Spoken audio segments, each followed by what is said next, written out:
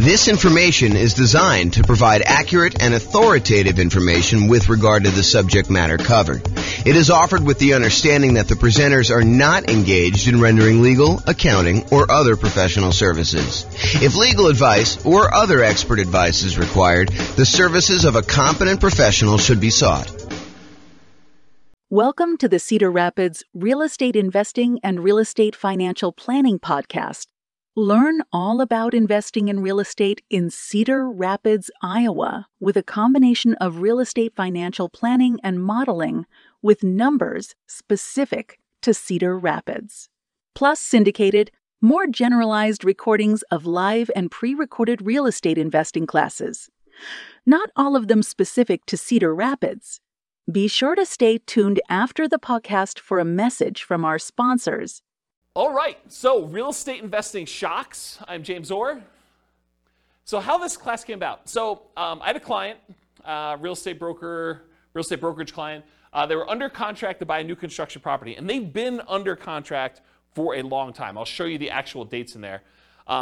Some new construction, and this was an example of that, had an exceptionally long period where you're waiting for the property to be built. So in this particular case, they went under contract, and the builder said, your property is going to be worked on and finished in whatever it was, 6 months from now or something like that. So they were too far out for them to reasonably pay a fee to lock their interest rates. Because when you lock interest rates more than a certain number of 60 days or something in advance, you're a lender, right? So 60 days in advance, then it's much more expensive to pay for that lock. And there's usually a premium on that interest rate. It's not like you get that best rate. If you lock it within 60 days, you get the best rate. If you lock it more than 60 days, there's usually a cost to it, or sometimes there's a cost to it, and usually the rate's a little bit worse. And so they were like, hey, it's 6 months out, rates are really low. Let's see if they'll go down. I mean, there's always that chance that they'll possibly go down because they've been going down for so long. But they did not lock their rate. So what happened was, they got within 60 days of closing. The builder calls on and says, hey, look, we're about 60 days out. You should probably lock your financing at that point. They call up their lender to lock the rate, and they were shocked. They called me almost in distress, hey, we may not be able to buy this property because it's way, way worse than it was.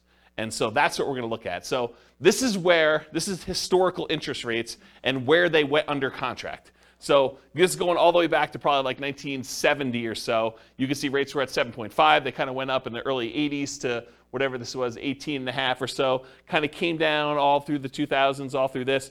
And then by the time they went under contract, they were not at all-time lows. That was probably 2021 or whatever it is according to this chart. It kind of went up from there, went down a little bit, but it had gone up the tiniest bit. And so when they went under contract, they were at this little mini peak. And so there was almost a thought of, well, maybe rates will go down, right? I'm not going to lock right now. They've been a lot lower within the last couple of years. Maybe they're going to go down. But if you look back historically, this was ridiculously low. And part of what this class is going to go over is this idea of understanding history and understanding probability of what are the chances this is going to happen to me and what could happen to me. And so if you look back over this, you can see that there's a chance that they could have been really, really ugly, right? The chance of it going back up to 17, 18%, pretty low. But, it's been in this 5 range for a long time. I mean, definitely above 5 for quite a while. So for them to think that it was going to go low, maybe, but could also have gone a lot higher. And that's what happened. So this is when they went under contract at this little point right here. This is when they were closing. And so you can see the rates had gone up quite a bit beforehand, and the rates were much, much higher. On the next slide, I'll show you what the actual numbers were and the actual dates. But you could just see visually how this happened, right? And how this was a shock to people. And there's a couple people in this room that experienced this real time where they had something like this happen. They were about to buy a property. You were living in the property, at least one of you guys were living in the property with an option to buy it, and thought, okay, yeah, I'm just going to live here until my year is up because I'm nomading. And then once my year is up, I'll go qualify for a loan. Everything's going to look amazing. My numbers are perfect. If my interest rates stay anywhere near where they are, my numbers are going to be awesome. I'm going to be able to buy this property. It's going to cash flow like crazy. This is going to be perfect. And I love the house. And then this happens. And interest rates go up and you're like, oh, I can't do it, right? I'm really, really close, but it just didn't happen. So that's the hard part. Okay. So here's what happened. the rate changed. It went from about 3.55% on February 3rd, 2022, which is when they went under contract, to 5.78%. So from 3.55 to 5.78% by June 16th, 2022. That was an increase of 2.23 percentage points. So it went from 3.55 and it increased by 2.23 percentage points, or a 62.8% higher interest rate. That's crazy. And that's the shock. So their payment went from, and this is just principal and interest, their payment went from $1,929 per month to about $2,500 per month, an increase of payments of 29.6%. So their payments went up almost a third. If you thought you were going to have close to a break-even cash flow nomading this property after a year or two, but now you're going to be negative $571 per month, that's shocking, right? You were going to go buy a property, you were going to be break-even. You thought, hey, look, if I'm able to get into this thing 5% down and I'm break-even on this thing in a year, that's amazing. And now all of a sudden you do it and you're like, oh, now I'm negative $571 a month, negative almost $6,000, $7,000 a year. That's pretty insane. And that was the problem. So that's why this class exists, is I wanted to, while this was shocking, I wanted to put some perspective on all of the things that can come up that are shocking about investing in real estate. Because this isn't the only thing that can be shocking to people. But then also to point out that this shouldn't have been out of nowhere surprise. Yeah, interest rates went up and that was kind of a surprise and stuff. But to understand that interest rates were at all-time lows and that it wasn't unreasonable for them to have gone up. And it wasn't unreasonable for a lot of these other things to happen. And then what I'm going to talk about is, they're not magic bullet solutions, but sort of what could you do to mitigate or to eliminate the shocks that could possibly come up? How can we get rid of some of these shocks? And so I'll give you a list of some things, and maybe you'll think of some other ones. It's the first time I ever taught this class, and so it might get better over time. But the idea is to kind of give you a list of the different shocks, and then talk about how we can mitigate and eliminate those things. So this kind of interest rate moving up, it's not a one-time anomaly. It does happen.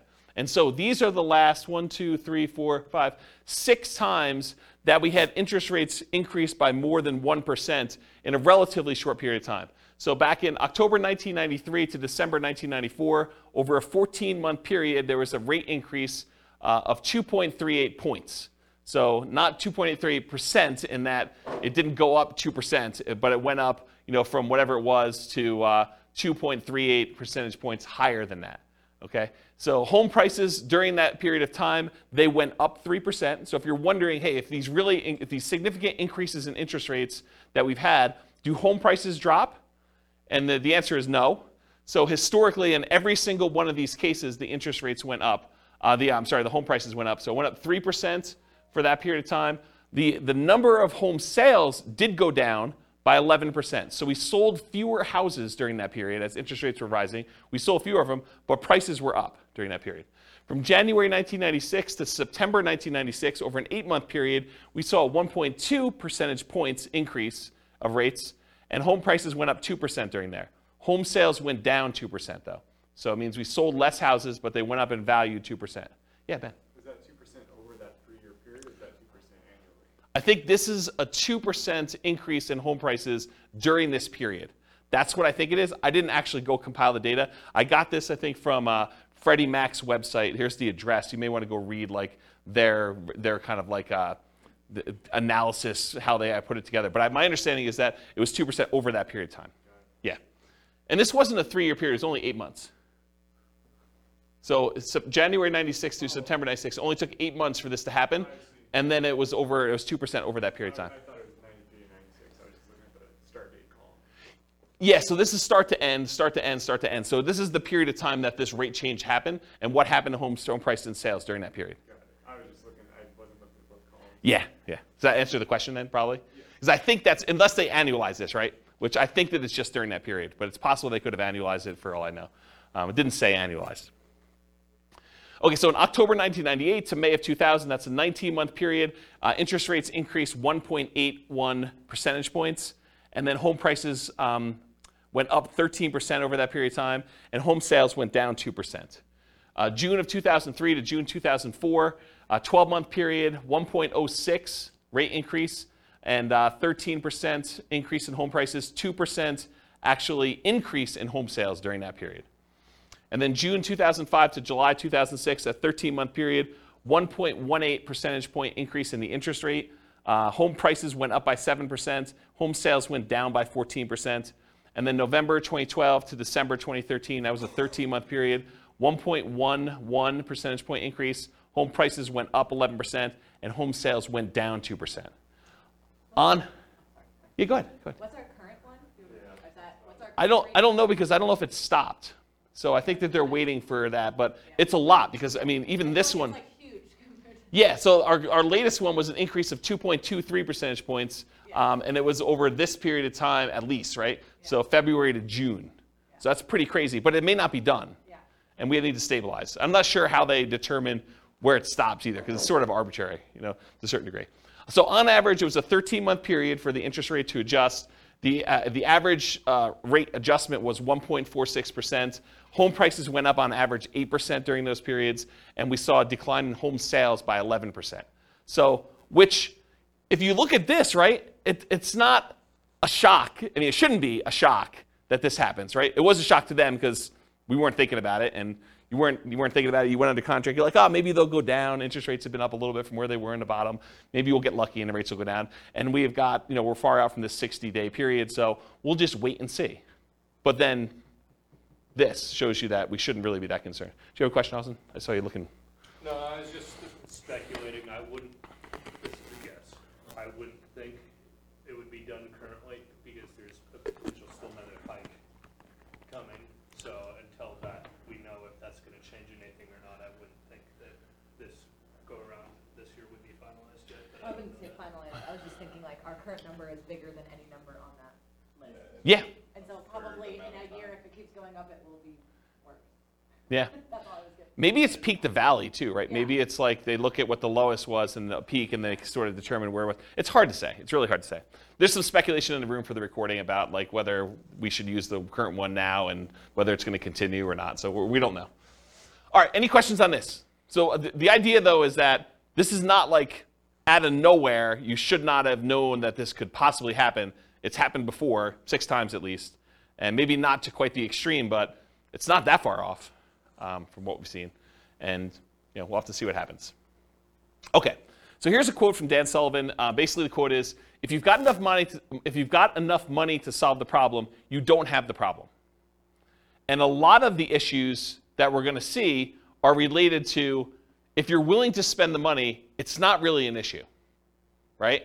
If you can afford the difference in the price, the monthly payments, or buy down the interest rate or some combination of their two, it's really not that big of an issue. The challenge is a lot of times we don't want to spend the money or we don't have the money. And so we'll talk a little bit about that. Okay, so this is sort of a weird philosophy I have, and I've never heard someone explain it quite like I'm about to explain it to you. But I heard some slight variations on this. So if you have a variation, I'd be interested to hear about it. But here's this concept for me. If I'm walking down the street and I look down and I notice my shoe is untied, it is not a big deal for me, right? Like, my shoe is untied.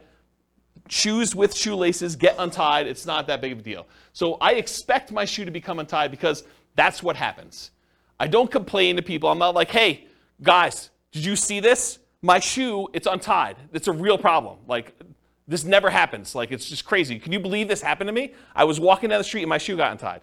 You don't complain to your fellow investors that your shoe is untied. You don't let it remain untied, frozen in fear, unwilling to do what is required to fix it. It's not like, hey, what do I do? Like, my shoe is untied. There's nothing I can do about this. What should I do? This is crazy. It's never happened before. And you don't swear off wearing shoes forever because they've become untied. It's not like, oh, last time I'm ever wearing shoes, this is a big deal. I'm just not wearing shoes anymore. I'm going to go get Velcro. Or I'm going to not wear shoes with shoestrings or something like that. I just bend down, I tie my shoe, and I go on with my life because shoes become untied. And when I use this analogy, it's like you want to get yourself to the point where all the things that we know that can happen with real estate is like your shoe becoming untied. You got to expect it. Interest rates go up. Prices go up and down. Rents go up and down, vacancies happen, roofs go bad, air conditioners go bad, tenants wreck properties, properties values go crazy and they go up and you do really, really well. You sell properties, you make huge profits. I mean, all these things happen, both good and bad in real estate, and they should not be a shock to you. So the same thing happens with real estate investing. These shocks will happen. You should expect them to happen. You don't need to complain to everyone. You know that these things have happened. You should not be frozen in fear when they happen. You should do what is required to resolve the issue, and you should not swear off investing in real estate because they happen. So it's this philosophy of you got to get to the point where mentally it's like your shoe got untied. You got to trivialize it such that, okay, tenant's not paying rent. I got to do something about that. I call up the attorney, we do the eviction, or whatever it is that you do, you just deal with it. It's like your shoe gets untied. It's not a big deal. You got to just work through it. Interest rates go up. All right, I didn't quite get the rate I wanted, or you're under contract, you're more than 60 days out in new construction, you're like, oh, interest rates went down. That's good. It's like, your shoe's automatically getting tied for you in some ways, right? It's like good things happen to you. Does this make sense? Have you heard a version of this philosophy before where it's sort of like presented like this? Okay. All right. If anyone does, I'd be interested to hear about it. So non-shocks. So these are often shocks because you did not and sometimes expect them. Either you did not expect them or you didn't know to expect them. But you probably should come to expect them. A lot of things we're going to talk about tonight, they're going to seem like, yeah, that makes sense, but I don't always think about it when I'm doing the thing, and so I forget about it, and then when it's a shock to me because it happens, right? So this is thinking about things probabilistically, not this will always happen or this will never happen, but there's a small chance that this could be really ugly. There's a large chance that this is going to be fine, and there's a medium-ish, smallish chance that something could happen and it makes it, inconvenient where I have to bend over and tie my shoe. Okay? So what are the chances you'll need to deal with this, and what do you do if it does happen? And here are some examples of the shocks that we're going to cover. All the contingencies you have in your contract, they're there for a reason. Things that you can terminate a contract on, that's why you can terminate, because sometimes you discover things while you're under contract that you were not as you expected. They're shocks to you. So we'll talk a lot about those. All the maintenance you have on properties, all the repairs you have on properties, and capital expenses that come up with properties. Guys, roofs go bad. You should budget to have to spend $5, $10, $15, $20, $50,000 on a roof, whatever it's going to cost you to replace a roof.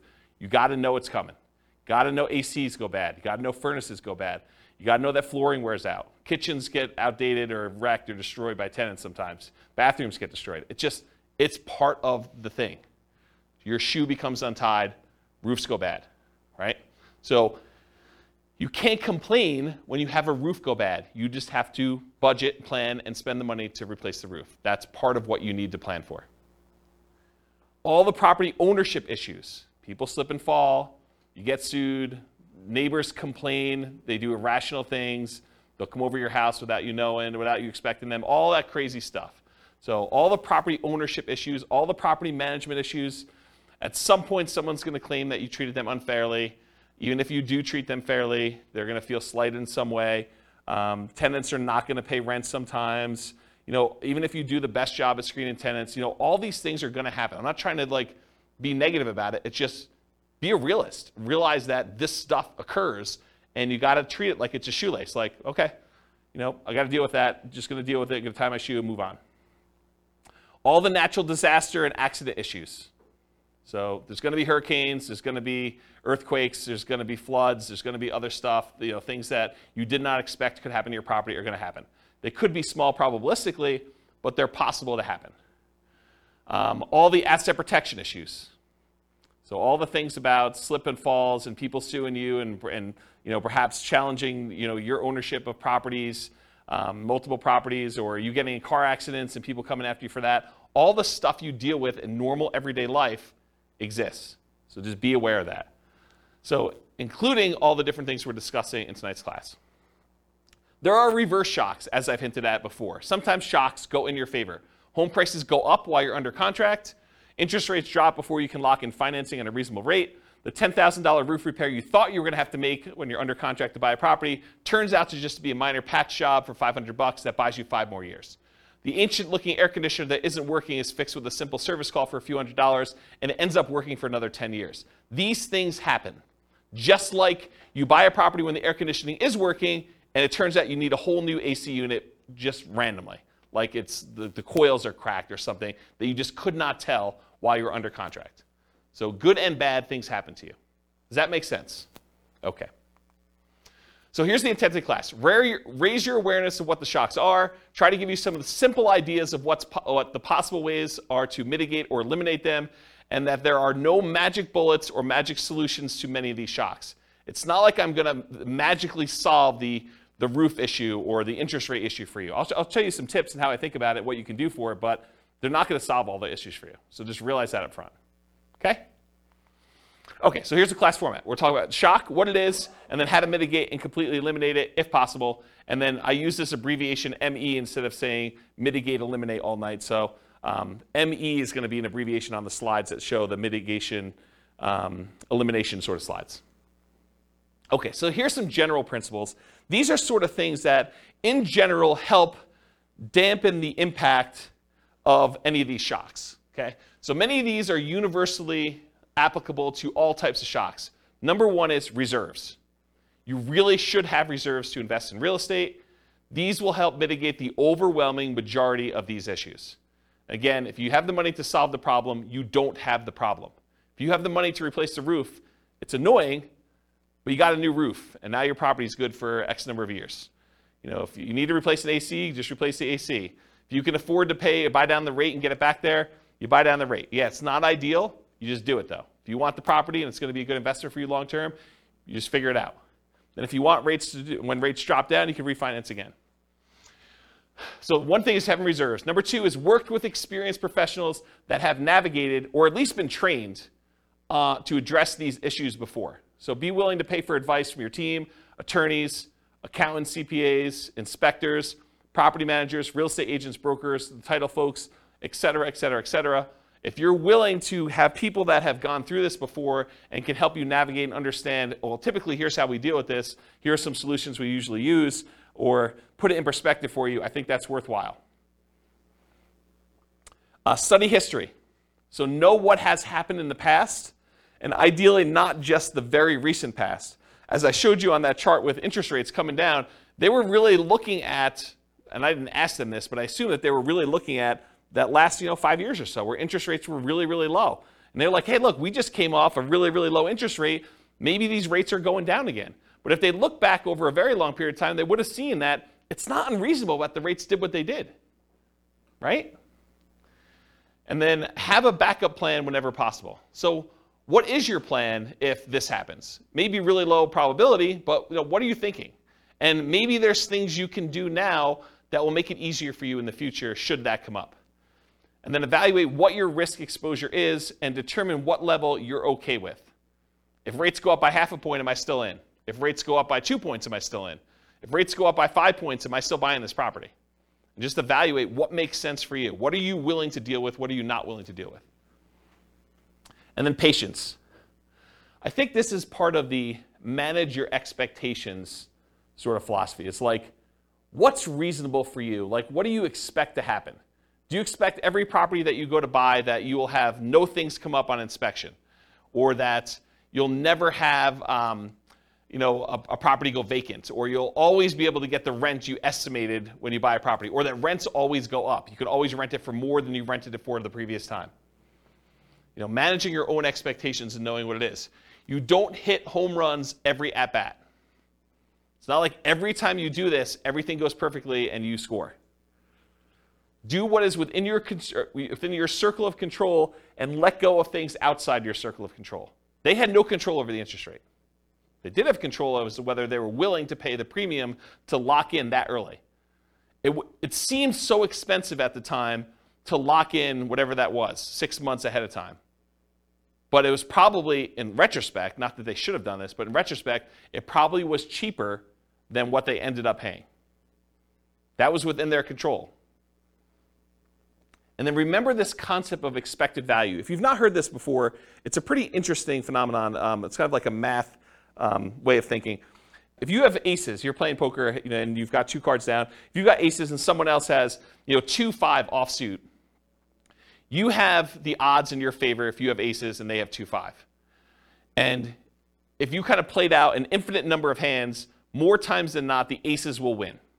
And so you have an advantage. Your expected value, your expected chance of winning with the aces is much higher than someone who has a 2 and a 5 in their hand. However, can someone who has aces lose? Yes. Yes, they can. So the idea is that they can have the advantage. Everything could be going in their favor, but they could do everything right, but they could still not have things go their way and they could lose. What's crazy to think about sometimes, though, is the 2-5 offsuit can also do everything wrong and still win. Right? They could go and play the hand completely wrong, but the cards that they get dealt in the middle of the table end up being 3, 4, 5. And that's what's hard to understand. So you got to think to yourself, okay, the odds look really good if I do these things for me to win. Not saying I'm guaranteed to win, but they look really, really good. And you got to be careful because sometimes, like with the 2-5 offsuit, you do the wrong thing and you get rewarded. You locked in 6 months earlier and paid the premium, and that seemed like the wrong, it may have even seemed like you were doing the right thing at the time, and maybe that ended up not being the right thing. And you could still end up that being correct if you had interest rates go up by 2.65%, over that period of time too. Okay. Any questions on patience? Cool.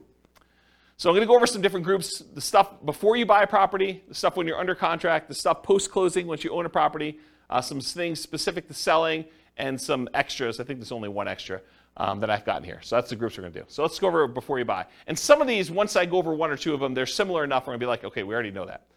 All right, so you're out looking for a property to buy. You find an amazing one. You want to put in an offer, and maybe even do put in an offer, but you find out there are multiple offers. This could be a shock to you. If you've never been in a market where you have multiple offers on a property, or you've never bought a property before and realized that the really popular, very desirable properties sometimes get more than one person bidding on it, you may not be ready for this. Anyone who's kind of been buying a property in the last 2 years has been like, oh yeah, multiple offers, yeah, we see 20 of them. But if you're brand new, you haven't seen that, could be a shock to you. If you are looking for the best of the best properties, why would it surprise you that other people also like that property and want it too? So it should not be a shock. So here's the mitigate or eliminate thing with multiple offers. If you are willing to compete, make strong offers that have the best chance of getting accepted. And I have a slide coming up from a class I did called the 10 tips to get offers accepted in hot markets.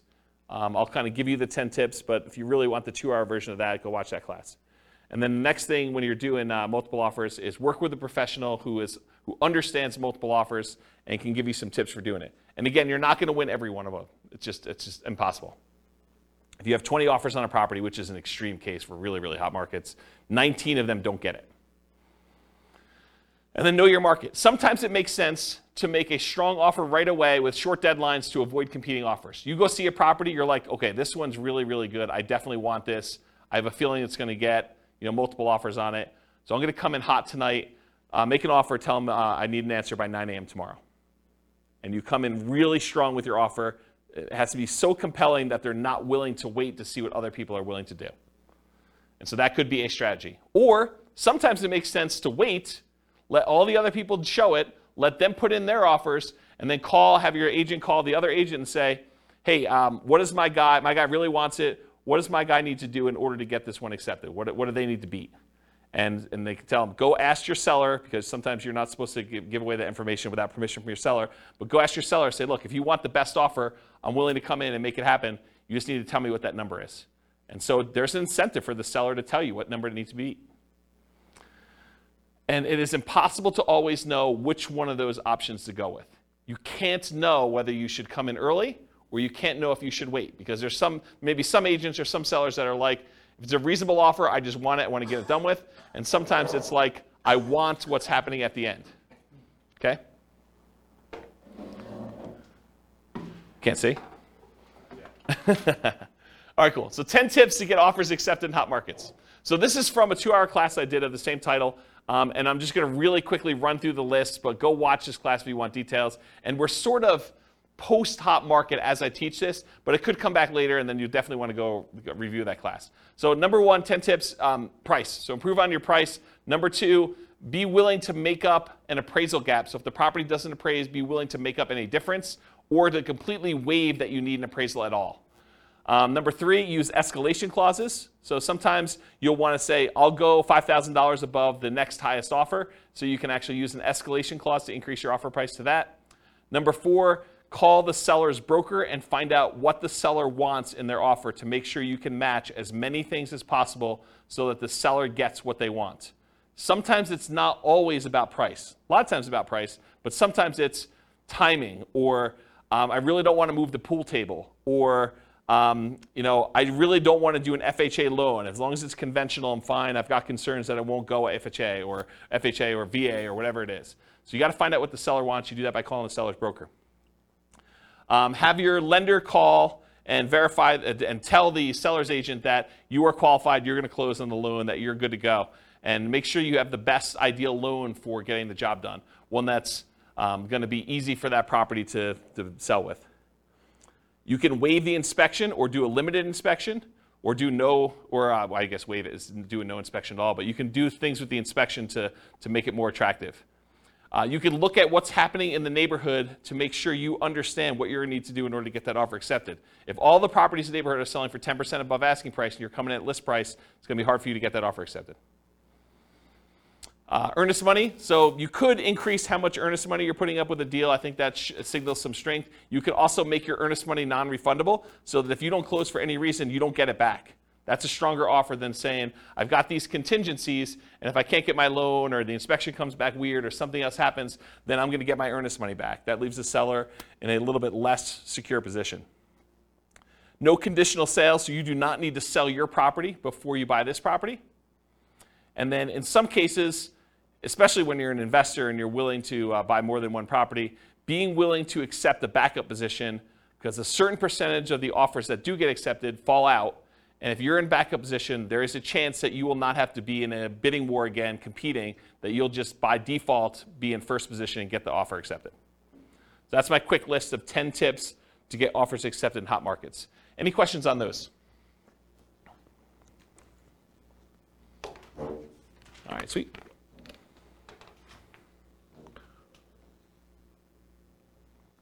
All right, cash offers. So you're making offers where you're getting loans to purchase the property, but you keep getting beat out by cash offers. For some people, this is a shock. They're like, hey, look, I'm offering $10,000, $20,000, $30,000 over asking price, or maybe you're just asking full price. Whatever it is, you're making really strong offers, but they're not accepting your offers. You're like, what do I need to do? I offered $30,000 above asking price, and you wait 30 days and you see the property close and it didn't sell for $30,000 above asking price, but you were getting a loan and the person that bought it paid cash. So you're seeing that you're being beaten out by cash offers. What do you do about that? That's a shock for some people, by the way. They're like, why is this happening? It's frustrating. So same stuff for getting offers accepted in hot markets. Do as much of that as you can. You might also evaluate whether you're willing to pay the cost to use a service that allows you to make cash offers. There are services you could pay a fee to where you can then come in and they buy it cash and then you actually refinance out of it for some form. They'll vary a little bit depending on how they're structured, but that's the basic idea. Are you willing to pay the premium to make it a cash offer? Then maybe you don't need to go $30,000 over. Maybe you just need to pay 2 points or 3 points on a cash offer deal. Okay? Any questions on this? All right, limited accessibility. So either you can't schedule a showing, something about the property, they're not letting people in until a certain day that you can't make, or they're not letting people in at all because of a certain situation going on with the property, or they have very limited time in the property when there. For example, we only are allowing 15-minute showings, one person at a time. This happened during COVID. 15-minute showings at a time. We can only have one person in the property at a time at all. And we're only doing showings between noon and 4 o'clock when someone's able to take the dog and they're not at work. And so there's a really limited time, and you only have 15 minutes in the property because there's like people booked directly behind you and everything is packed. And you can only see the property for 15 minutes. Sometimes it's hard to make a decision on a property in 15 minutes. Sometimes but sometimes it's tough. Or you must see it with other buyers, agents, tenants, or sellers present. There are other times you're looking at a property and the seller insists that they be there. Or the tenants are there because they will not allow you to be in their property without them being present, so you don't go look at their room that they're growing weed in or something like that. Or there are other buyers there. It's an open house, and that's the only time you can see the property, the only time they're showing the property. Or there are other agents there. Or, especially with multifamily properties, this happens quite a bit, you can't see all the units before making an offer. They'll tell you, you can see unit 1 and unit 7. Unit 1 is just like units 1 through 6. Unit 7 is just like units 7 through 15. But you only see 2 units. The other ones are in different condition. Some better, some worse. But you can only see 2 before you make an offer. So that can be problematic. But this can be the norm in some markets. Right? It can be, especially in different market conditions where it's a really hot market, or maybe it's based on property type, or just that particular property is kind of a weird one. But that could be pretty typical for what you're expecting. But it could be a shock for some people. So see it as it is, but not worse than it is, Tony Robbins. So how do you deal with this issue? How do you mitigate it? How do you eliminate it? Keep your ability to fully inspect the property. And by inspect the property, I mean yourself and or any professionals you hire, inspectors, termite guys, radon, like all the different guys you want to come in and do tests as part of your offer. So don't give up your rights to do this testing if you're going to do that. But if you have to be competitive, sometimes you have to be willing to say, okay, well, I'm only going to do a limited inspection, even though I didn't get to see the whole thing originally. So you want to get a multifamily property bought in a really hot market. Sometimes you're like saying, well, I'm only going to do a light inspection. I'll just do a walkthrough of the other units, but we're good. I know what's going to be there. I've done enough of these. You got to be willing to kind of accept that risk if you need to do it. And then evaluate what your reasonable exposure is and what the probability is that will happen, and bake that into your offer. Say, look, I've seen enough of these at this point. There probably are some ones that need a full kitchen remodel, probably some that need a bathroom remodel. So I'm out at most, whatever it is, $15,000, $20,000, whatever number you put in for your remodels. And so that could possibly be the case. And I can't imagine every single one of them is going to be like that. So let's say half of them are. And so you could say, there's probably a X% chance that that's the case. So I'll go ahead and bake that into my offer. I know that I'm going to possibly have to come out of this. If it's better than that, great. If it's worse than that, yeah, I got a little worse of a deal. Okay? Any questions on limited accessibility? All right, not having all the information. So you're wanting to make a decision, whether you're going to make an offer or not, but you don't have all the information you need. Maybe you're missing HOA docs to be able to tell if you can use it as a rental, or that you could park your RV, or put a little ADU, additional accessory dwelling unit back there. Maybe you're missing solid rent comps. You're just unable to get rental comps for this particular property. You really want to call your property manager. They're not open until Monday. It's Friday night. You're looking at this property. You just can't get it to make a decision. Or maybe you're missing property financials. This happens all the time with multifamily properties. You want to get financials for the property. They're like, yeah, you'll get them when you go under contract, but we're still preparing them and I don't have them. And we already have 14 people looking at the property in the next 2 days. Got to make a decision. You're missing info on the condition of parts of the property you're unable to see. Snow is on the roof, tenants in one or more of the units. It's a hoarder house. You can't see past all the boxes and garbage. There's times when you will not have the information you need in order to make a decision. So how do you deal with, how do you mitigate or eliminate this lack of information? It's rare that you'll have all the information you need up front, especially with multifamily properties. You need to move forward to get more information, like going under contract, but keeping key contingencies. So if you're like, look, I really want to see the financials, well, make your offer, subject to you getting these financials and being able to terminate the contract if you can't get them.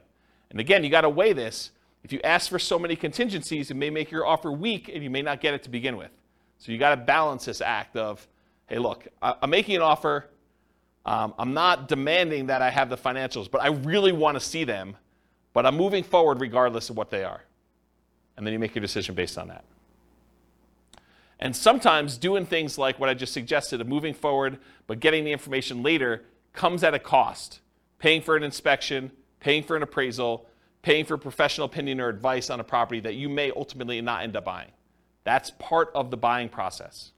You're going to pay some of those costs, and sometimes you're not going to end up buying the property. And sometimes you buy with incomplete or sometimes inaccurate information.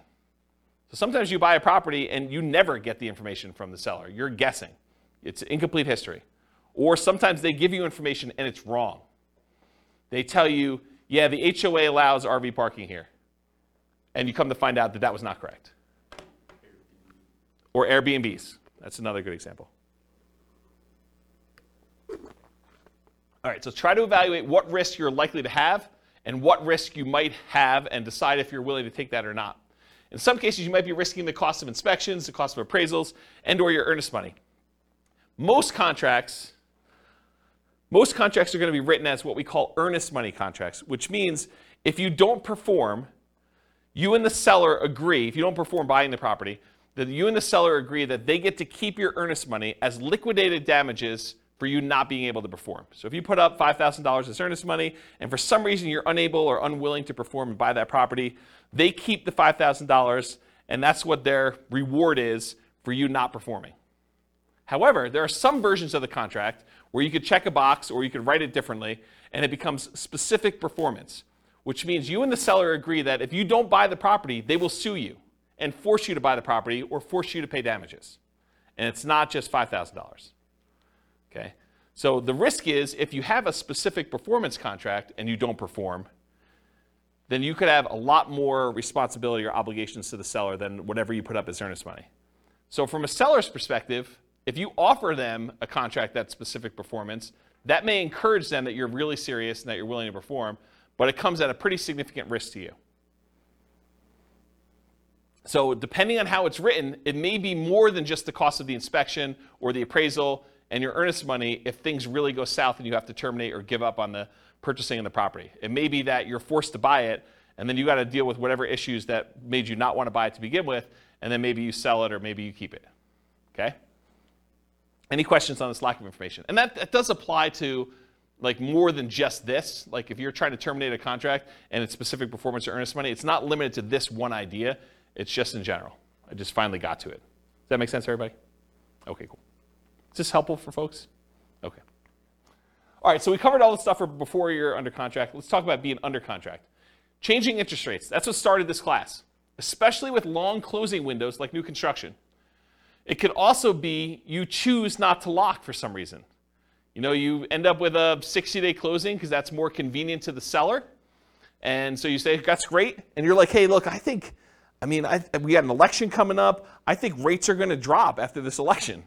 And so I'm going to not lock. Because once I lock in, that's it. So you're like, I'm going to wait. All right, let's see how that goes. Maybe you're not sure of the lender you're going to use. You know, that may be a reason why you're not going to lock. You're calling to say, hey, look, I got calls out to 4 different lenders. I want to find out what's going on. You do this over the weekend, or you do this where there's a Fed, you know, as like a hearing or whatever they do where they kind of announce what's going on, and they usually announce that they're going to raise rates or lower rates, and it just happens to be over the time when you're shopping all your different lenders. Or maybe you're required to switch lenders while under contract and have to relock. You go under contract, you think you're going to use a lender, they get a little farther into your file and they realize, hey, we can't do your loan. You've got XYZ problem, and you know our underwriter's saying no, even though they should be saying yes. Or we have an overlay that prevents us from doing these types of loans. Or you need to go to a special lender to deal with this. Or I'm not qualified to do this special situation you've got going on. And they say you got to go to another lender. And now rates are different. All these things can come up. So changing interest rate, what do you do to mitigate or eliminate this? You consider locking rates as soon as possible. You consider paying the extra fee to lock farther out. They could have paid the fee and got the higher rate. And I think a lot of times, if you look back historically, a lot of times that would not have been worthwhile. They would have ended up not really gaining from that. In this case, it would have been worthwhile, but we didn't know that. It's hard to tell in advance. Some builders may offer long-term locks or incentivized financing when you go under contract. So it could be an incentive of the builder. You know, you go under contract today, you can lock in your rate with our builder lender, and it's good through when you close. That's just part of our program. Beware of variable rate loans, adjustable rate mortgages, and loans with balloons. So adjustable rate mortgages are mortgages where the interest rate can change. A lot of times they're fixed for 2 years or 5 years or whatever it is. And then after that, they can adjust. Sometimes they adjust once and they're fixed for another 5 years. Sometimes they adjust every month. Sometimes they adjust every 6 months. Sometimes they adjust every year. Depends on which version of the adjustable rate mortgage you have. And then loans with balloons. A balloon on a loan means you're going to pay on a loan for 10 years or 20 years. And at the end of the balloon period, then the entire balance of the loan is then due. So you might be paying as if it's a 30-year loan, but it has a 10-year balloon, so the payments look like you're going to pay off the loan in 30 years, but by the time you get to year 10, they're like, okay, you now owe $300,000 of this $400,000 loan. We want the full $300,000 in full on year 10. And then you got to either refinance or pay the $300,000 and get out of there. And not every lender will automatically refinance your loan. Sometimes you may have to change loans. Sometimes the interest rates change significantly between that 10-year point and the other 10-year point. So it could be a real problem for you to get out of there at that point. So anytime you take on a variable rate loan or a loan with a balloon, this opts you in to additional potential shocks in the future. If you get a 30-year fixed rate loan or a 15-year fixed rate loan where the entire loan is paid off, it's amortized over that period, 15 years or 30 years or 20 years or 40 years, whatever it is for you. Most common is 30. But if you get a fully amortizing loan, you opt out of this additional risk. You have the option to refinance if you want to, but you are not obligated to have that additional interest rate risk then. Because it's going to be paid off by the time that period is over for you, whether that's 30 years or 15 years. Does that make sense? Okay. Ideally, when you go under contract with these, keep the financing contingency in. So don't negotiate away your ability to cancel the contract based on your financing. But a lot of times in order to get offers accepted in really hot markets, we were saying, we'll waive that. I'm definitely getting this property and I'm buying it. And something I don't have in my written down here, but it just occurred to me, sometimes with new construction, we will pay a whole bunch of money that is non-refundable upfront in upgrades that if we cancel for any reason, including the interest rates change or financing changes, we're out that money. So sometimes you'll go and you'll be like, okay, here's the base house, but I want AC. I want you to put in a backyard fence. I want you to upgrade the flooring from the normal, really crappy vinyl to something a little bit nicer because I'm going to be living there for a while first. And I want you to put in a refrigerator and everything else. So we'll be like, okay, great. We're totally willing to do that. It'll cost you this amount of money.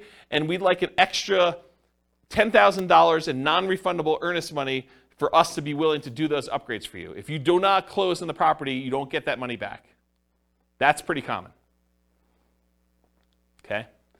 So realize if you cancel now because interest rates went up, then you're out that additional money. So it could be a lot more than just regular earnest money. So getting back to this point, ideally keep your financing contingency in your contract so that if this does happen, then you're minimizing how much you spent up to that point to be able to get out of it if you decide you do not want to move forward.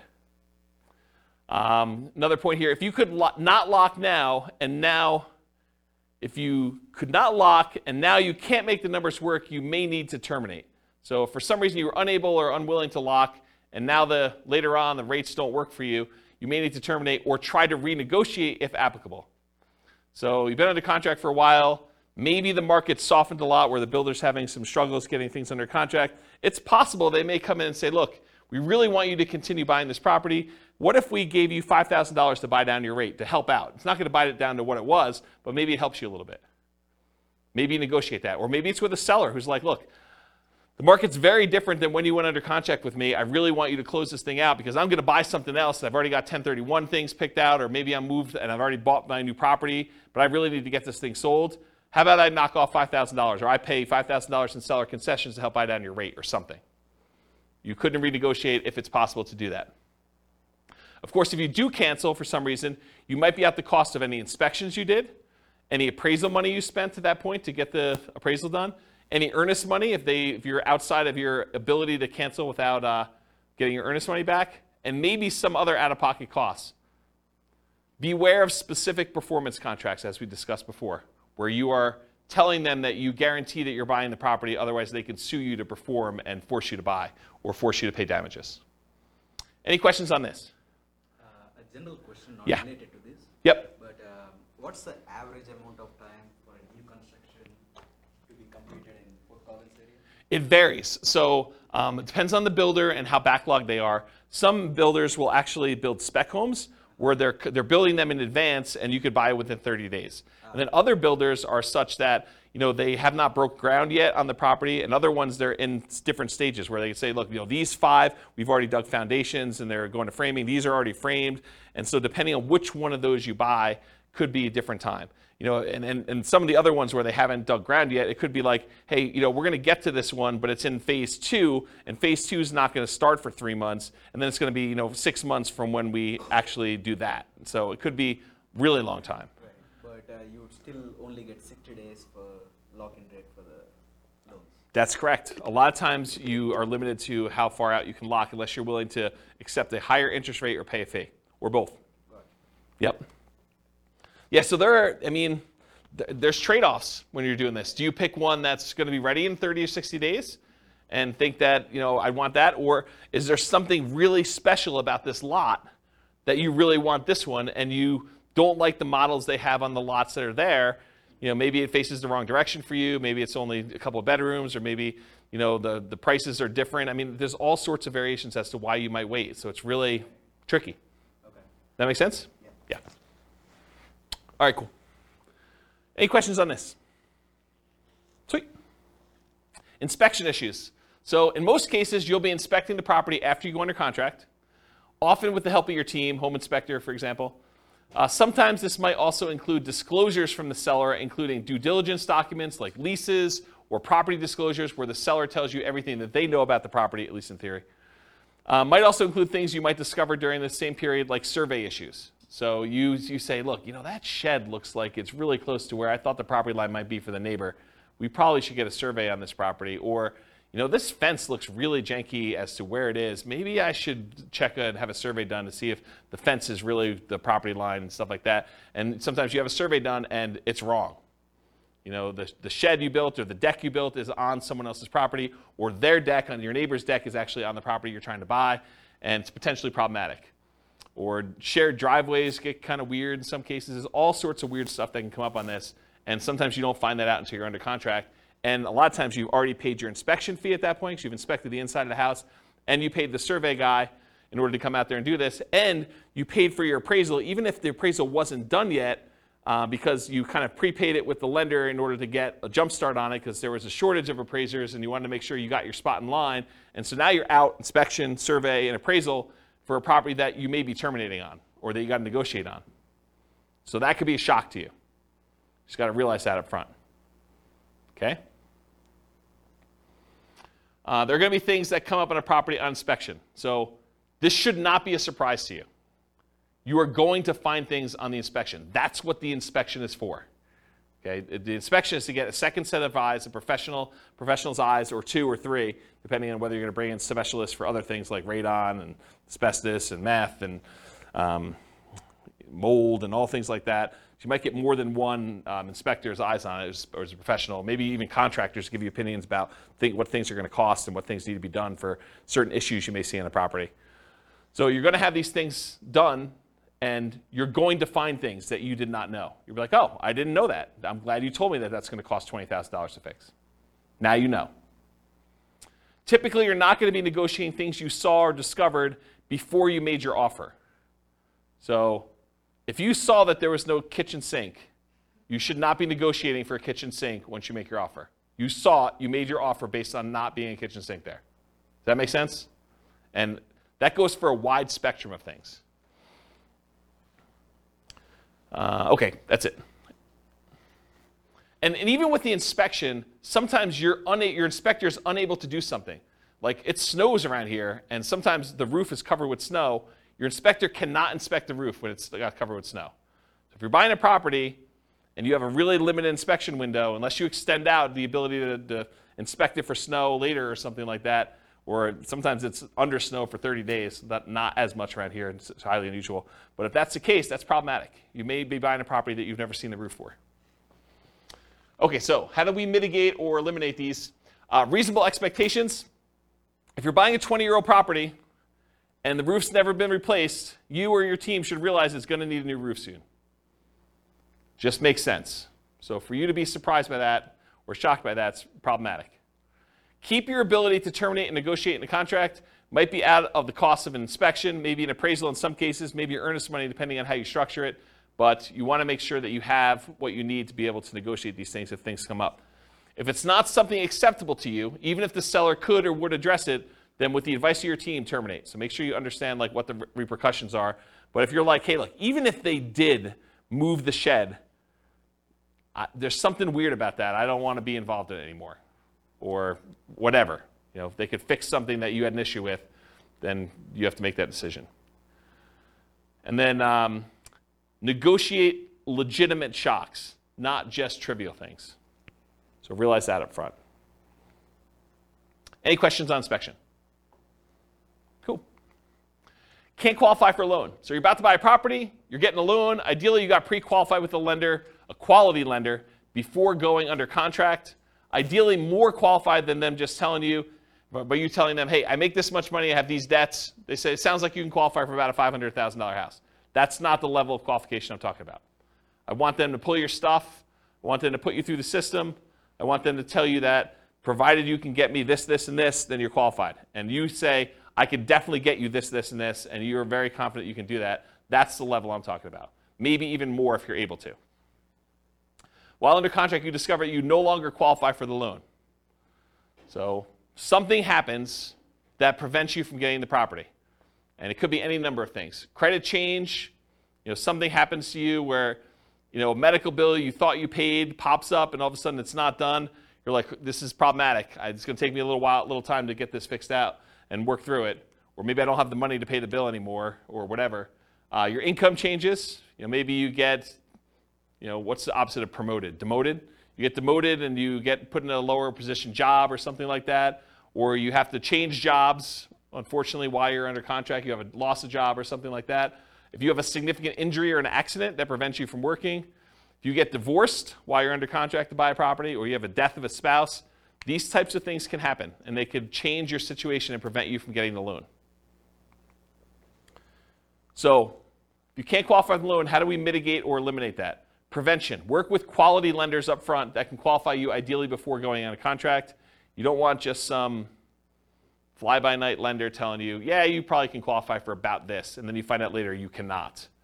But even then, occasionally something unexpected will come up. So especially for things that may be more likely for you, for example, job loss when you know your company has been downsizing, what's the backup plan if that should happen? So know in advance, hey, if for some reason I do get downsized, I'm terminating. Or we're going to have mom and dad co-sign or whatever your backup plan is for you. Or at a minimum, what's the cost to me if this happens, and am I okay with that? What's it going to cost me in inspections and appraisals? And there are some cases, it's very rare, where a lender will eat the appraisal if for some reason you don't qualify for the loan. It's pretty uncommon, but in some cases they do. I know of one credit union around here that does. Actually, I know of another bank that does too. There's 2 banks that I could think of that do that, but I don't think of anyone else. Do you know of anyone else that does that? Yeah, it's pretty uncommon. So be super careful about that, and you could lose your earnest money. Sometimes there are deadlines for you to object to being able to get acceptable financing, and sometimes that deadline will appear days before your closing. So imagine for a minute they say, hey, look, your loan objection deadline is the 25th of the month, and we're closing on the 30th of the month. So there's a 5-day period when you cannot get your earnest money back if something happens to you. If you lose your job in that 5-day window, you don't get your earnest money. Because your last day to object to you not being able to get the loan was the 25th. But your closing is set to be the 30th. So if you get in a car accident, get injured, get divorced, something happens to you or your job, credit score changes significantly enough, all those things can impact it. I had a client once, was under contract to buy a property, and they got married while they were under contract. And when they went down to the bank to open up a joint checking account, because they were buying the property together, it was like, they're getting married, they're going to buy a house. Went down to the bank to open up a joint checking account, and the banker, very innocently, and to help them, I'm sure, said, would you like overdraft protection on your checking account? They're like, yeah, that sounds good. Let's do overdraft protection. So they went and did that. They opened up, by getting overdraft protection, they opened up a new line of credit. It changed their credit score enough where they barely qualified for the loan because it actually gave them a hit to their credit score. So be super careful. Talked about that. All right, cool. So what happens if you can't get insurance on a property? Sometimes you can't get insurance at all. You go to buy a property and you realize this is uninsurable. I'm not able to get insurance at all. More commonly, you might not be able to get reasonably priced insurance for the property. You'll call down to insurance and they'll be like, hey, so this is a weird property and it's got ABC going on with it. in order to get insurance, it's going to be 3 times what you thought it was going to be. You're like, whoa, that is expensive. So be aware that that can happen. Sometimes properties are in flood zones, and you might not know they're in a flood zone. It's not like there's water on the ground in flood zones all the time, right? It's flood zones because it occasionally gets flooded. So flood insurance can be expensive. It might be more expensive than you thought it was going to be based on location, age, composition, history, something like that. So be aware. Another one on here, fire. Fire? There's a lot of places that will not insure homes because of how what they're considered in terms of property. Like if you were in Netherlands or other areas, it can be really hard to insure. So they could not insure them because they're in some type of fire area where like forest fire or something like that? Yeah. Yeah, that's kind of what I was thinking about location, but yes. Yep. Yeah, so how do you mitigate or eliminate this risk of can't get insurance? You can check with your insurance agent before you make an offer. I'm not sure I would go to that extreme, but you could. I mean, that's one way to mitigate or eliminate it. Sometimes you still run into the unexpected, though. They give you a quote, think it's something, then when they finally formally submit it, something weird comes up. Most lenders require insurance if you're getting a loan, so are you willing or able to buy the property for cash if you can't get insurance on the property? And is it that good of a deal? You could also try alternate insurance providers, other insurance agents, especially ones that do more unusual policies. So I had a property once that I personally bought, and I don't remember the details. This was probably 20 years ago at this point. But there was some really weird thing where I was unable to get insurance on it, and I had to go to like one of these really obscure insurance agents to get the policy on it. And it was a little bit more expensive. It wasn't that bad. It was probably like 50% more than what I was expecting it to be. It wasn't a deal killer, but it was unexpected. It was unusual. So realize you might need to go to some weird insurance company to do that. Won't appraise. You're under contract to buy a property at a certain price. You hire it and you pay for an appraisal. Usually you've already had your inspection and pay for that as well at this point. You might also have committed to other expenses, like paying for a moving truck and or storage units because you're getting ready to move. Maybe you close with a buyer who is purchasing your property that you were living in, and now you're living in a hotel with friends waiting for this house to close, and you get to the end and it doesn't appraise. So the property is not appraised for what you're under contract to buy it for. What do? You could negotiate with the seller to try to come to terms with an acceptable price for both of you. And it depends on the status of the market and whether they had 19 other offers behind you as to whether or not they're willing to negotiate that. Might mean you're paying more than appraised value. So they may say, look, it was $20,000 under the purchase price is $20,000 above what it appraised for. How about we split the difference? Well, you're paying $10,000 more than it appraised for. And how does that work out mathematically, down payment-wise? You got to come up with the 5% or 10% or 20% or 25% of whatever the appraised value is, plus the difference. So if you agree that you're going to pay $10,000 above appraised value with the seller, you got to come up with 25%, if you're buying it as investment property as an example, of the appraised value plus the $10K more. Are you willing to do that? Are you able to do that? And if you can still terminate based on appraisal, you might be able to get your earnest money back. If you're like, hey, look, I don't want to buy this property because it appraised for $30,000 less than what we're under contract for, so I think I want to cancel. And so you paid for inspection, probably paid for the appraisal, but probably can get your earnest money back if your deadline is still there and you're able to do that in a contingency. Yeah? Can you also get another appraisal? In some cases, you may be able to get another appraisal. That can really vary, right? Appraisal. It can. You could also contest the appraisal. Yeah, sometimes you could say, hey, look, you use really bad comps. These are not comparable sales. Yep, those are also good mitigate, eliminate options. Is FHA? I think FHA sticks with the property.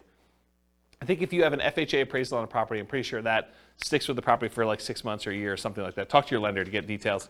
But certain appraisals will stick with the property, even if you go and try to hire another lender to do it. With conventional financing, I'm pretty sure they do not, as of right now, and this could change. Lending policies change all the time. Okay, title or HOA issues. So you're under contract to buy a property. You negotiated to have the right to review the title work with your attorney and the HOA documents. While you're reviewing the title work and the HOA documents, you discover something unacceptable in the title documents or HOA documents that prevent you from doing what you want to do with the property. For example, having an RV or being able to do short-term rentals or being able to have rentals at all or something like that. Or that you feel could impact you when you got to resell the property later. So maybe it's not something you're worried about, but you're like, hey, that's going to be a problem because this property is sort of built for X, and it turns out you can't do X with it based on something in title or something in the HOA documents or something like that. So something comes up where you're unwilling to do this. As a side note, this is like one of my little weird pet peeves. Is your real estate agent competent to review title work for you?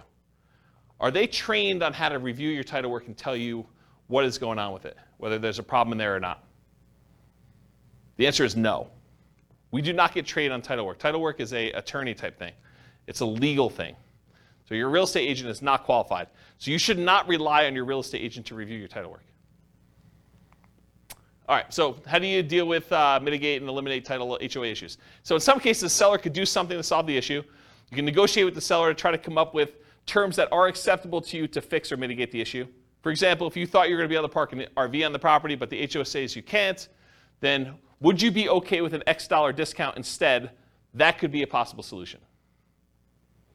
If you could still terminate based on title or HOA, you might be able to get your earnest money back, often out the costs up to this point, whatever that is, inspection, appraisal, etc. Any questions on this? Cool. All right, post-closing. What if you can't get rent? Can't get the rent you thought you were going to get? You bought a property with the intention of renting it, traditional buy and hold, short-term rental, nomad, whatever it was. You now own the property. You've already gone through closing, everything you've got in hand, but you can't quite get the rent you thought you were going to be able to get. That's a shock, right? I thought I was going to get $2,000 a month. Can't get it. Maybe it's $1,800. Maybe it's $1,500. Lower than expected. The market's softer than expected. Maybe you just, fewer people applying. Maybe it's poor time of year. You've got a property and you're trying to rent it over Christmas. You closed right after Thanksgiving, and now you're trying to rent the property between Thanksgiving and Christmas. Good luck. It's a soft time of year. You get poor feedback from the previous tenants or guests. Maybe you got really bad ratings on Airbnb for that. Maybe you got, there's a new website comes on where tenants get to rate the quality of the properties, or maybe that exists in your marketplace, and you got really bad reviews. Could be a problem. So how do we deal with this? We evaluate all the different ways to improve cash flow on rental properties from another class I taught, How to Improve Cash Flow Workshop, How to Improve Cash Flow Workshop, the class. So for the sake of time, I will talk about a couple of these, but I'm not going to run through them all in detail. There's a 2-hour class on this literal thing, and there's a checklist for it. But things like subdividing your property into multiple units to get more rent than you thought you were going to get, renting upstairs and downstairs separately as an example, renting by the bedroom or bed, rent parts separately like garage, community pool, RV parking, RV and backyard, add services like high-speed internet. That's not interest, it should be internet. Offer the property to a tenant buyer on lease option, lease purchase, or agreement for deed to increase income, reduce maintenance, charging pet rent, charging fence rent or carpet rent. They want new carpet, you charge them extra rent in order to pay for that, or extra rent for something else the tenant desires that you install. Let's see here. Maybe change the term of the rental agreement, daily, weekly, monthly, or basically go from a long-term, year-long lease with monthly rentals to short-term rental in order to increase rent. Maybe charge weekly or bi-weekly instead of monthly. Include done-for-you services like lawn care, snow care, removal, house cleaning for an extra fee. Can I convert it to a duplex, triplex, or fourplex or more? Can I rent out the property furnished to get more rent? Can I start marketing earlier and start a higher, more aggressive price to test prices? So all these different things. There's a couple slides on this. So go watch that 2-hour class. I'll put a link to it in the show notes. But there's a lot of stuff you could do in order to increase rents on that. All right, next one, undisclosed issues. You find out about undisclosed issues after closing. So you buy the property, you close, you're all excited, you walk with your keys, you go pull your car into the driveway when you get there, and the neighbor comes over and is like, hey, I am so glad you bought that meth house. We were really concerned it was going to be another drug dealer coming in. I'm so glad you guys bought that. And you're like, what are you talking about? This was a meth house? Oh my gosh, I didn't know that it was a meth house. That's a real problem. So you find out about something undisclosed after your closing. The seller may or may not have actually known. Maybe the seller didn't know it was a meth house. Maybe they were an absentee landlord and they were just oblivious, and they thought the calls from the police were just solicitations for raising money for the police fund, when they were really calling to say, hey, you got people serving meth or dealing meth out of your property. The inspector may have missed the issue. So it's possible, the inspector did their best, but they couldn't see it or didn't know to look or just overlooked it or was just hiding or something like that. Or maybe you may have assumed it was a small issue when it turned out to be a more expensive issue. So you thought this was going to be a $500 fix because you've had that issue in the past before and it didn't cost that much. But now they're like, oh, no, this is not a $500 fix. This is a $5,000 fix or $10,000 fix. We got to go in the walls and rip stuff out. And you're like, whoa, can't you just do this? They're like, nope, it's beyond that. Can't do that. So some common ones might be repairs or unable to use it the way you intended. Those are like the big groups.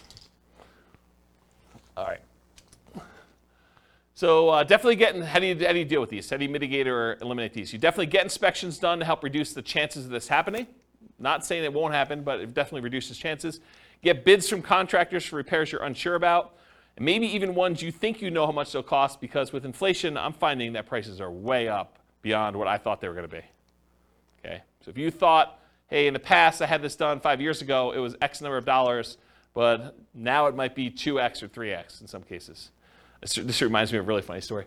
So I bought my first house, had a wood-burning fireplace in it, and so I'm talking to my father-in-law about buying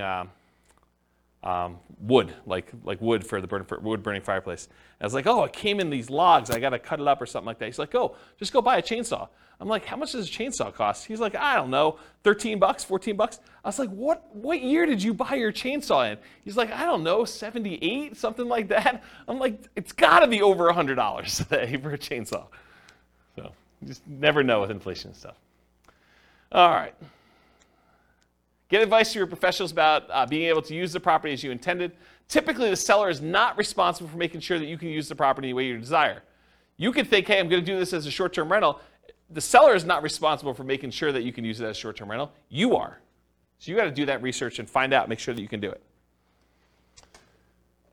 All right, what happens if the seller or the tenant won't move out? And this could be at the time of closing, or it could be something that happens after you own the property. So you buy a property, and now the seller or the tenant won't move out. So you were supposed to get the property vacant.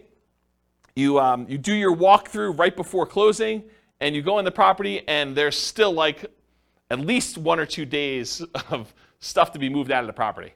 Like you're like, they hardly moved anything. Like, we're going to closing in an hour. Are you going to be out of here in an hour? And they're like, oh, I don't know. I might need a little extra time to do that. That's okay, right? How do you deal with that? You walk through the property before closing to make sure they're out, ideally. Evaluate if you're willing to close with them still in there. If they're not out, might be hard to negotiate and still close with the same loan on the same day. It's tricky, right? If you have a loan, all the paperwork's done on the loan, and all the money's listed out, can you just have the seller give you $2,000 to close on the property?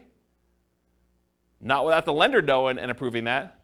It's possibly loan fraud. It's an inducement to buy the property from the seller that the lender does not know about. So you need to get permission from your lender to be able to do that.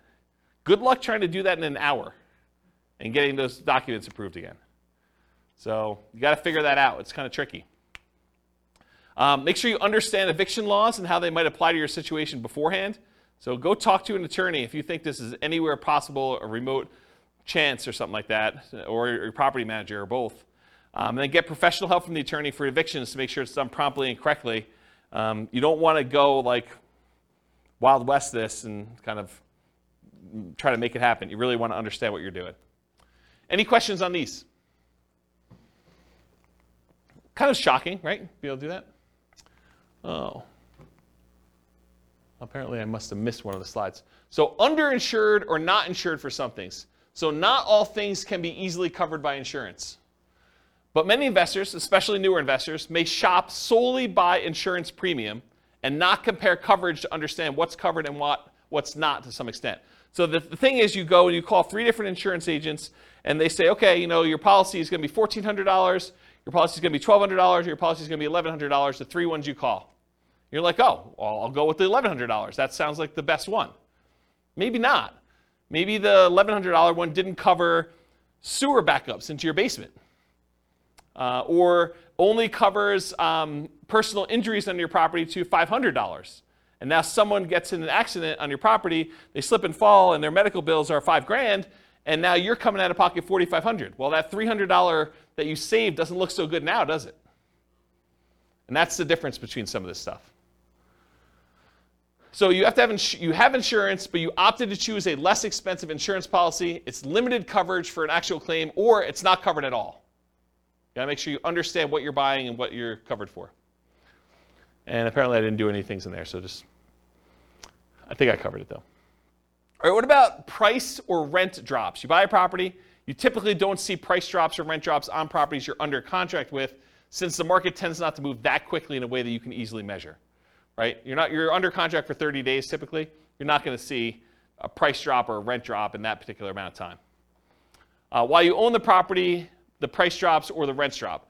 So change your strategy to one that has longer term perspective. Convert a fix and flip to a long-term rental as an example. So if you bought a fix and flip and you're buying a property, and for some reason you're unable to sell it for the profit margin you wanted, maybe you decide to convert it to a long-term rental, hold it for a year or two until you have the profit margin you want, and you fix it that way. Okay? Change the use to improve the value. So you were using it one way, long-term rental, now you change it to short-term rental. Use long-term leases, still likely to have issues when the lease is up. So if you use a year-long lease and rents drop, you've got a rent fixed in for a year, but at the end of that year, if rents had gone down, they may drop and you may need to adjust it down at that point. But it'll keep you propped up for a year. And then go watch that class on how to improve cash flow. They'll talk about other strategies for dealing with rent drops in there. Any questions on this one? Cool. HOA restrictions. HOA won't allow your intended use. You can find out after you buy that your HOA won't allow for rentals. Could be that they change their policy after you own the property. So this has come up for some clients before, so it's kind of important. Let's say you bought a property and you planned on using it for a rental. And while you own the property, the HOA gets together and all the different members of the HOA vote to change the rules of the HOA so that now you can no longer do regular rentals or short-term rentals or something else. That's potentially problematic. And in some cases, they may have to grandfather you in if you were already using it that way, but maybe they don't. You should definitely know the rules around you for what that could be. So read through your HOA docs is how you mitigate or eliminate it. Read through the HOA docs carefully before buying, often done while you're under contract. It may also be done prior to making an offer, but it's often not practical. Most of the time, they're not giving you HOA docs to read before you go under contract. Most of the time, it's done afterward. You may not have access to them until you're under contract, and you may need to act quickly on in-demand properties just to get your offer accepted. Get the help from your attorney interpreting them if you're concerned. Your real estate agent is not reading all these HOA docs, so you should be reading them and getting the help of an attorney if you need help interpreting them. We're not trained on that. It's not like we get training on interpreting HOA covenants. What about loan call due? Oh, this is an interesting one. I put some slides I've never put in a presentation before here, so this will be interesting for you guys. Loan call due. So you decide you want to buy a property, like buying it subject to, or maybe even on a lease option, as you'll see here in a second, or you move it into a LLC after you buy it for asset protection reasons. You know, things like that, where you're like, you don't think it's a big deal, but now the lender's like, wait a minute, you now triggered this due on sale or due on transfer clause. What happens if the loan gets called due? Oh, that's pretty interesting. So let's take a look. How do you mitigate or eliminate this? You understand and get advice on the Garn-St. Germain Depository Institution Acts of 1982, which discusses loans being called due. Talk to an attorney about it before doing these types of creative deals and asset protection strategies. And I want to be 100% clear. I'm specifically talking about buying properties creatively, where the seller leaves their loan in place and you take ownership of the property. Buying the property subject to the existing financing, or where the seller has the loan existing in place and you agree with the seller to wrap the financing where they get part of the payment and then part of the underlying loan is paid.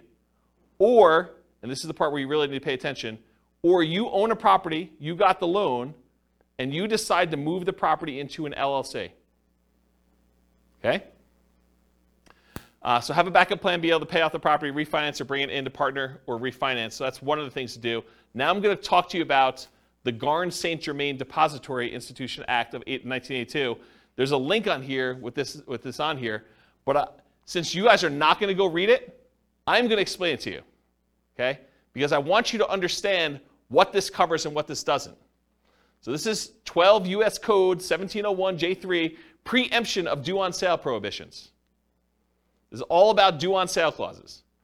Definitions. For the purposes of Section 1, the term due on sale clause means a contract provision which authorizes the lender at its option, they can do it or not do it, to declare due and payable sums secured by the lender's security instrument if all or any part of the property or any interest therein securing the real property loan is sold or transferred without the lender's prior written consent.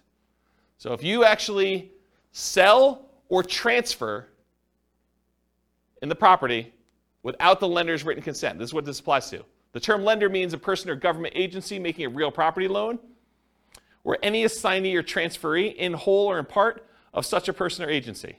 The term real property loan means a loan, mortgage, advance, or credit sale secured by a lien on the real property, the stock allocated to a dwelling unit in a cooperative housing corporation or a residential manufactured home, whether real or personal property, and the term, the residential manufactured home, means a manufactured home as defined in section blah, blah, blah, which is used as a residence. The term state means a whole bunch of other stuff. I'm going to ignore that line. All right, so let's get into this. The loan contract and terms governing execution or enforcement of due on sale options and rights and remedies of lenders and borrowers, assumptions of loan rates, Section 1, notwithstanding any provision in the constitutional laws of any state or the contrary, a lender may, subject to subsection C, enter into or enforce a contract containing a due on sale with respect to a real property loan. So they can enforce this. Except as otherwise provided in subsection D, the exercise by the lender of its option pursuant to such a clause shall be exclusively governed by the terms of the loan contract. So basically the terms of this are in the document itself, and all rights and remedies of the lender and borrower shall be fixed and governed by the contract. So it's in the paperwork you sign at closing. In the exercise of its option under a due on sale clause, a lender is encouraged to permit an assumption of real property loan at the existing contract rate or at a rate which is at or below the average between the contract and market rates, and nothing in this section shall be interpreted to prohibit such assumption. So basically what they're saying is, hey, if you're taking a property over subject to, the lender is encouraged, according to the law, to permit you to assume the loan at a rate that is at or lower than what it is. Okay? They don't have to, though, but they're encouraged to. All right. There's a bunch of stuff in here. I'm going to see where I want to start reading. I'm going to skip some stuff. So it talks about the dates that these come into play, basically any stuff before 1982, which is no longer really relevant. So I'm going to skip that part. It says respective properties originated in national banks or credit unions. That's what it applies to. Does not apply to, it does apply when they have successors or transferees. So here's something interesting. So does not apply pursuant to subsection. A lender may require any successor or transferee of the borrower to meet customary credit standards applied to loans. So they may require you to have a credit report and apply to the loan. And the lender may declare the loan due and payable pursuant to the terms of the contract upon the transfer to any successor or transferee of the borrower who fails to meet such customary credit standards. So if you don't qualify for the loan to assume it, the lender could say, then all of it's due. That's their solution. A lender may not exercise its option pursuant to a due on sale clause in the case of transfer of real property, which is subject to this subsection where the transfer occurred prior to that date. I probably didn't need to read that one. Okay, that's good. Here we go, though. This is where it gets really crazy. Okay, here's where the exceptions are. Exemption of specified transfers or dispositions. Have you guys ever heard this concept? Like, if you're going to go buy a property subject to, or you're going to move something to an LLC, as long as you kind of do it into a trust, everything's good to go, right? We're going to see about that. All right, so the lender may not exercise its option pursuant to the due on sale clause upon 1, the creation of a lien or other encumbrance subordinate to the lender's security instrument, which does not relate to a transfer of rights of the other occupancy of the property. So if you get another loan on the property, you get a second mortgage, does not trigger due on sale. 2, the creation of a purchase money security instrument for household appliances. You get a loan to buy household appliances, does not trigger due on sale. A transfer by device, descent, or operation of law on the death of a joint tenant or tenant by its entirety. Someone dies, they transfer ownership of the property, that's exempt. The granting of a leasehold interest of 3 years or less. If you rent the property for 3 years or less, that does not trigger the due on sale clause. However, I'm going to continue reading. Not containing an option to purchase. If you do a lease with an option, that triggers the due on sale clause. Says it right here. If you do a lease option, it triggers the due on sale clause. A transfer to a relative resulting from the death of a borrower. So you die, you want to give it to your kids, that's cool. Doesn't trigger the due on sale. Transfer where the spouse or children of the borrower become an owner of the property. That does not trigger the due on sale clause. A transfer resulting from a decree of a dissolution of marriage, legal separation agreement, or from an incidental property settlement agreement by which the spouse of the borrower becomes an owner of the property. You get divorced, one owner owns it, or something related to that, doesn't trigger it. A transfer into an inter vivos trust. This is the one we were talking about, right? A transfer into an inter vivos trust in which the borrower is and remains a beneficiary, and which does not relate to a transfer of rights of occupancy in the property. So yes, if you transfer into a trust where the seller still is the beneficiary of the trust, that does not trigger the due on transfer clause. But what does? You transfer into a trust, and then that trust's beneficiary is someone other than the original seller, the original owner of the property, that does trigger it. Any other transfer or disposition described in regulations prescribed by the Federal Home Loan Bank Board. Isn't that crazy? Now you've read it. Now you know. Doesn't that just dissolve all asset protection? Yes, right? So here's the thing. So the question was, does that just dissolve all asset protection? It's super interesting to think about. Because if they transfer ownership to another entity, because an LLC is another entity, that is by design what the LLC is set up for. It's not you. You are not that LLC. You're trying to set up a legal entity that is not you.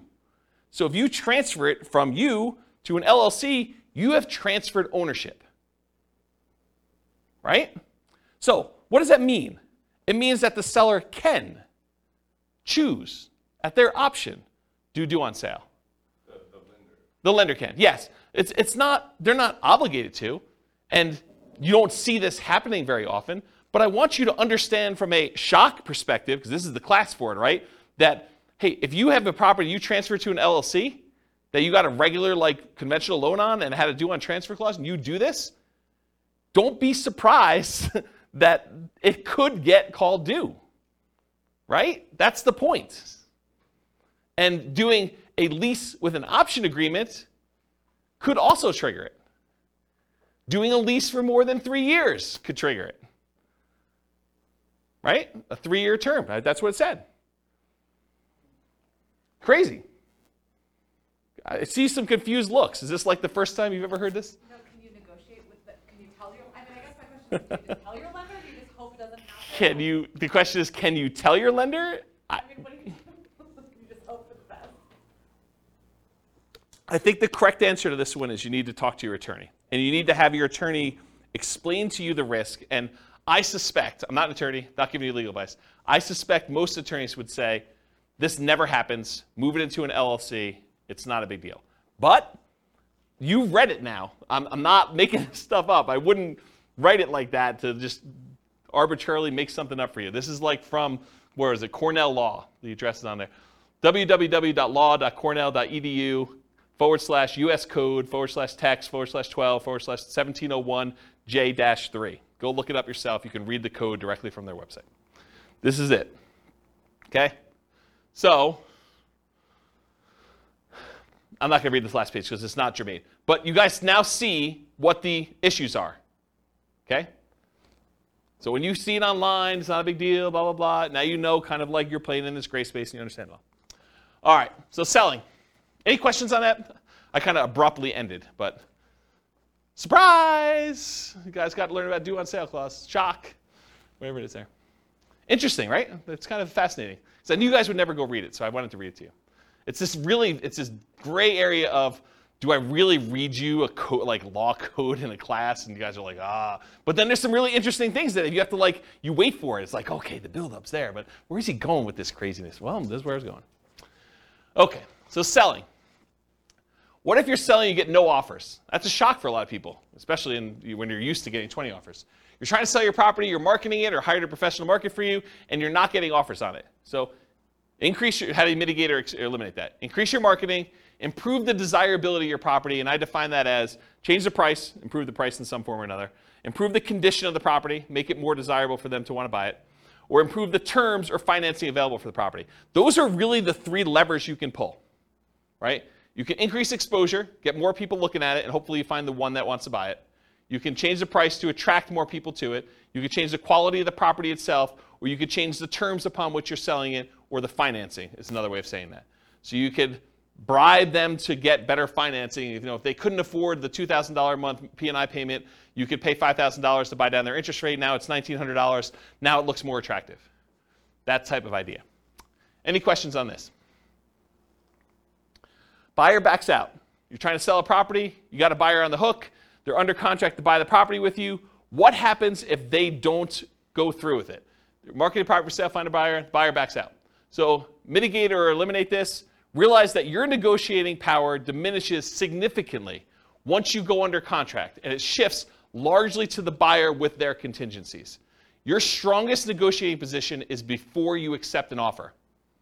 So try to negotiate as much as you can before that point. You lose a ton of power once the buyer goes under contract and they have all their normal contingencies in the contract. Then the power shifts to them. And that's especially true in markets where the contract is written very pro-buyer, like Colorado, as an example. In some markets and market conditions, a property falling out of contract can stigmatize a property for some future buyers. They say to you, what was wrong that this buyer fell out? Why is the property back on the market? What's going on with it? And so you have a stigmatized property. Now, if you have 19 other offers behind the one that you accepted, that's less of a deal. But if it's a soft market, it's a much bigger deal. Make sure buyers are qualified and able to perform before going under contract. Do as much of your checking before you accept. Call their lender. Verify that they can actually get their loan. Verify that they're a strong buyer. Try to feel out the, see if you can read between the lines in the paperwork as if they're going to be a pain in the butt and ask for a ton of things on inspection or be really nitpicky about stuff, or, like if a buyer comes in, and this is going to sound horrible, but if a buyer comes in and in the additional provisions, they list out 14 other things they want you to do as part of you accepting their offer, that's a sign that you're going to have some interesting challenges with that buyer, right? You just know that's not normal. You're not usually seeing that. Seller to sweep the garden of the extra leaves before I take possession. Okay, you're sort of telegraphing, I'm a troublesome buyer. I've got some demands. And in some markets, you may still choose to accept that offer because you don't have anyone else. But got to realize that going in. All right, any questions on this? All right, conditional transaction chains. So the buyer's offer is contingent on them selling their home. Usually, but not always, the buyer's property is already under contract. So in some cases, a buyer goes out, they find your property, the one that they love, and they're like, I didn't know that I was going to find the property that I love the first time out. We were going to list our property for sale in the spring, but we really love your property. Will you go under contract with us now so that I could buy your property, and we will have our property on the market in a week? That happens. They really love your property, and now you got to decide, man, do I really want to have my property tied up while this other seller, now the buyer for you, goes and tries to list their property and tries to get it sold? And they don't even have it on the market yet. Well, now you're like, well, what price are you going to put it on the market, and what's it worth? Is this thing going to sit on the market for 6 months while my property's tied up? I really want mine sold. So you got to make some of those decisions. And then your buyers terminate their contract. So imagine for a minute, the buyer for you comes in. They say, I really want to buy your property. You're like, okay, what's the situation? You're like, well, we have a buyer already on our contract, and we gave them, they gave us 60 days to be able to close on it. So we can close on yours in 43 days because that's how long we have left to do it. So you're like, okay, I accept that. But now their buyer, for some reason, on inspection or they can't get the loan or whatever, they terminate. But they were going to use the down payment from the sale of theirs to buy yours. That's potentially problematic. So evaluate the strength and likelihood that your buyer's buyer will close on the property. You got to really look back at this and say, how sure are they going to close? Are they past inspection? How qualified are they? Can I talk to their lender? But you want to do all this before you accept their offer, because then you lose negotiating power. Understand this extra risk. This should not be a shock. If you accept an offer like this, you really should make sure. And they would be able to get their earnest money back because The other person's buyer or yours? yours, like, Yeah, because that's part of the condition. yes. So the question was, can the buyer who's under contract with yours get their earnest money back? And yeah, if they have a contingency in your contract that says, I'm planning on buying this thing, and if I can't get my loan, because they now they don't have the down payments, or maybe they can't qualify with 2 mortgages, they may be getting out on loan, or they may be getting out on the contingency they have for you. So you got to be super careful about this one. Consider other buyers before contingent buyers when possible. If you've got 2 buyers interested in your property, you may want to pick the one that doesn't have a contingency, even if it's not as good in some other areas, because this is a pretty big risk, in my opinion. Try to eliminate this contingency as early as possible. Or it might be very difficult to do this, and it might be really difficult to do this, but maybe negotiate compensation if their buyer fails to perform and they terminate on you. Say, look, I'm willing to wait and work with you, but if this current buyer fails, you need to put up an extra $2,000 hard, because I'm making decisions that's going to cost me more money in order to hold this property and have it off the market for you, because I got to move out in preparation for you buying this one, and I got to go buy something else. Maybe you then go under contract on something else, and it's problematic for you. So the time to negotiate this is when they're hottest, when they're most excited about going under contract in your property, not after you get them under contract and they thought, I won, right? You want to do this before you sign and do it. You want to negotiate these things. But it can be really hard to negotiate, really, really hard, especially if you don't have anyone else interested in yours, right? It's really hard for you to say, oh, we don't have anyone else. Why don't we just accept this one? And the thinking is, if they don't buy it, we'll just, someone else will come along. We'll keep it available for showings, and maybe someone will come along and do it. But the chance of someone coming along and being in a backup position is relatively small. Not a lot of people are wanting to shop properties that are already under contract in some form, unless the market's hot, then they might. Okay, any questions on this? Cool. Extras. So I put one here about 1031 exchange issues. If you're trying to compete a 1031 tax-deferred exchange, you might be trying to buy a replacement property or to sell a property that you've already selected a replacement property for. So you're like, hey, look, I really want to buy this new building. I'll have to go sell my old building in order to be able to 1031 exchange into this new one, and I'm trying to work that out and the timing of it. It's higher stakes in a lot of cases because there can be significant tax consequences for you. It's not just all the other stuff we've been talking about. It's all the other stuff we've been talking about, plus now you might have to pay taxes on something that you didn't think you'd have to do.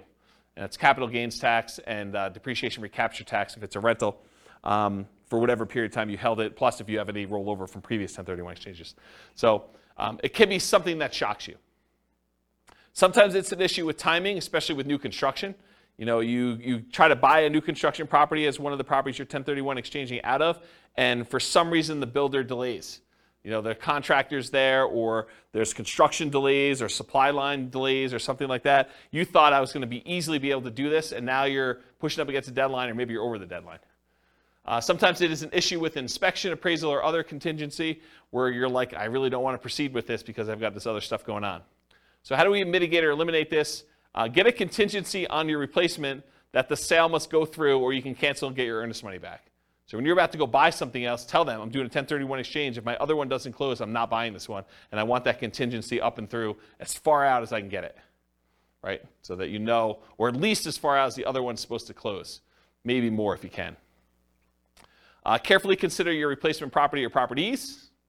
Make sure that you evaluate those as the probability of being able to buy those, and whether they look like they're definitely going through, or this kind of iffy one, or whatever you got going on there. And work closely with your 1031 exchange intermediary, the company you hire to do the 1031 exchange, to discuss what this looks like if things fall apart.